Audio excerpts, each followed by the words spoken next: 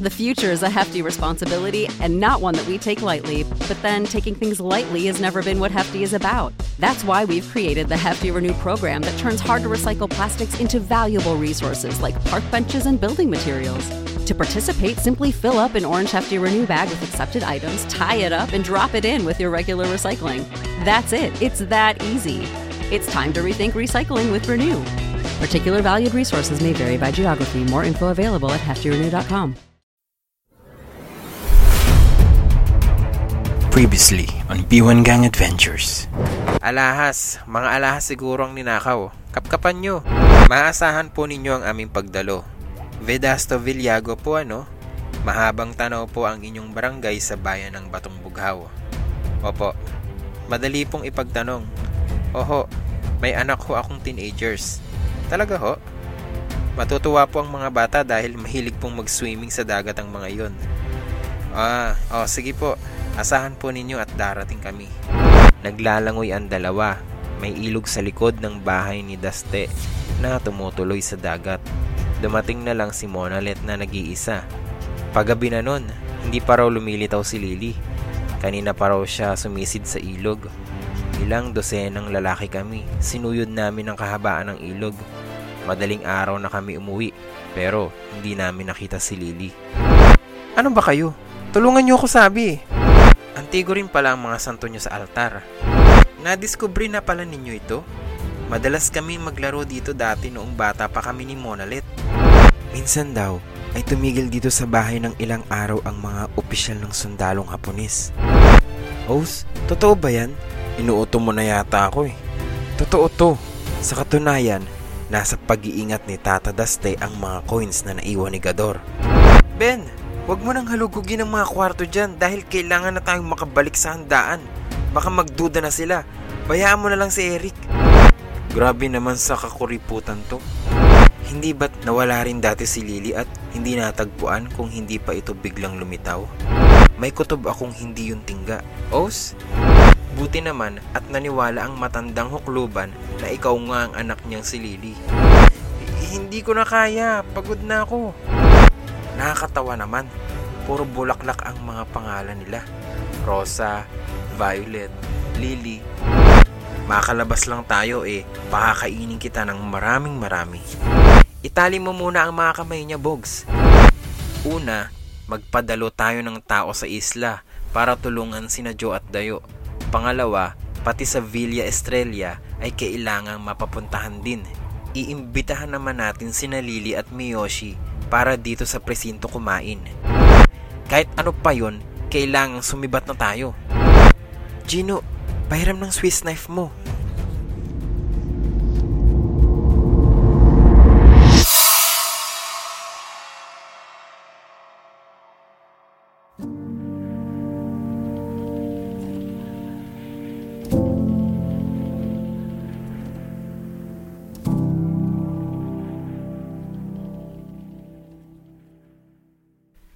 B1 Gang Adventure and Mystery Series. Case File Number 2. Lihim ng Batong Bughaw. Huling yugto. Poot ni Monalet. Natipo na naman sila sa pamamahay ni Amang Daste. Nandoon sina Hepe Hener, Mr. Rodrigo, Cabo Leon at ang 4 na kabataan.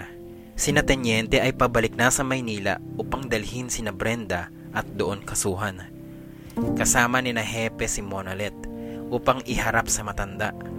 Ngunit taliwas sa inaasahan ng lahat, walang pinakitang pagsisisi sa itsura ni Monalet. Nagmamatigas pa rin ito. Hindi umaamin, hindi rin tumatanggi. Bakit ining? Tanong ni Amang Daste. Mabuti naman ang aming pakikitungo sa iyo. Hindi ka namin itinuring na iba.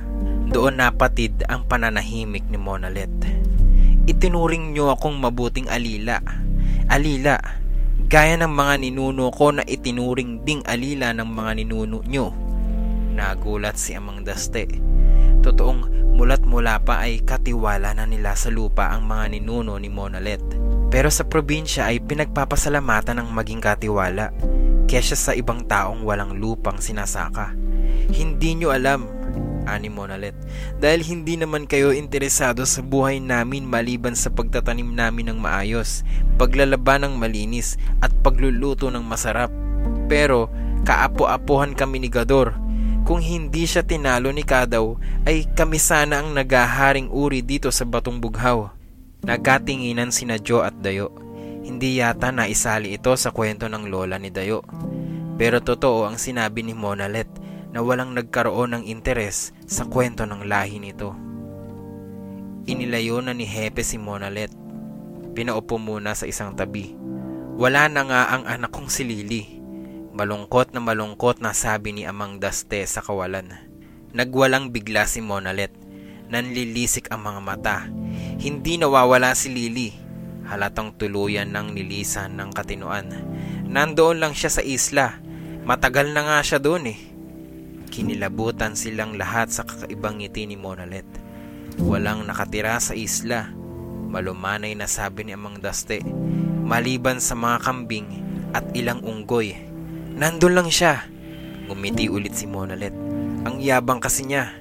Pinagmamalaki niyang may bathing suit siya, samantalang ako'y shorts lang ang pampaligo. Tapos hindi naman pala siya magaling lumangoy. Naka-bathing suit pa. Tapos hindi naman pala marunong huminga sa ilalim ng tubig. Sandali ko lang naman siyang inilubog eh. Nasaan ang anak ko? Maingat ang panahanalita ni Amang Daste. Gusto niyang malaman ang lahat bago tuluyang mapatid ang hibla ng katinuan ni Monalet. Hindi naman siya pinansin ni Monalet. Patuloy pa rin ito sa pagbibida ng nangyari. Tila boses ng 12 anyos na bata ang tinig nito. Tumingin pa ng diretso kay Kiko bago nagpatuloy. Buti nga hinila ko pa siya sa buhangin. Ang bigat-bigat niya, akala nyo. Hirap na hirap akong itago siya, pero palagi ko namang inaayos ang krus niya. Kahit nga gabi, dinadala ko siya para yayain siyang maglaro, pero hindi naman niya ako pinapansin. Nakisiksik na si Kiko kay Boging. Kilabot na siya sa mga sinasabi ni Monalet. Ito pala ang nakikita niyang ilaw na gumagalaw sa isla. Amang Daste, hinawakan ni Hepe ang balikat ng matanda. Ibabalik ko na muna si Monalet sa presinto bago ko ipatingin sa mga doktor para lang makatiyak tayong hindi na itinuloy ni Hepe ang sasabihin. Huwag na nating kasuhan si Monalet, Hepe, sabi ni Amang Daste. Kay Brenda na lang ako magsasampa ng kaso. Isasabay ko na sa kaso ng mga Bartolome. Nagulat si Mr. Rodrigo sa narinig. Nabalitaan din ho ba ninyo ang nangyari kay Hans Bartolome? Tumango ang matanda. Kaya nga kita inimbitahan. Taga rito ang mga Bartolome, kaya nabalitaan ko ang nangyaring nakawan sa kanila. Tapos ay biglang sumulpot ang isang babaeng nagpakilalang anak ko. Napangiti si Mr. Rodrigo. Mautak pa rin pala si Amang. Madaling na ipasundo ang pari. Mabilis ding kumalat ang balita sa Batong Bughaw. Marami-rami rin ang nakasaksi sa pagbebendisyon ng pari sa puntod ng tunay na Lily. Pati sina Mr. Rodrigo at ang mga bata ay dumalo rin sa paglilipat ng bangkay ng bata sa maayos na puntod sa sementeryo. Nagpapaalam na sila kay Amang Daste nang may palihim na inabot si Dayo kay Jo. Isang lumang paineta ito na ginamit ng isang lola nito habang nagtatago sa lihim na silid. Para huwag mo akong makalimutan, Jo, habili ni Dayo sa dalagita. Huwag kang mag-alala, Dayo, nakingiting sagot ni Jo. Susulatan kita para matuloy ang pagiging magkaibigan natin. Salamat dito ha. Isinilid ni Jo ang paineta ng lola ni Dayo sa kanyang bag. Ito ang ilalagay niya sa souvenir cabinet ng B1 Gang para magsilbing alaala ng kanilang kakaibang karanasan sa dako ng Batong Bughaw. Wakas.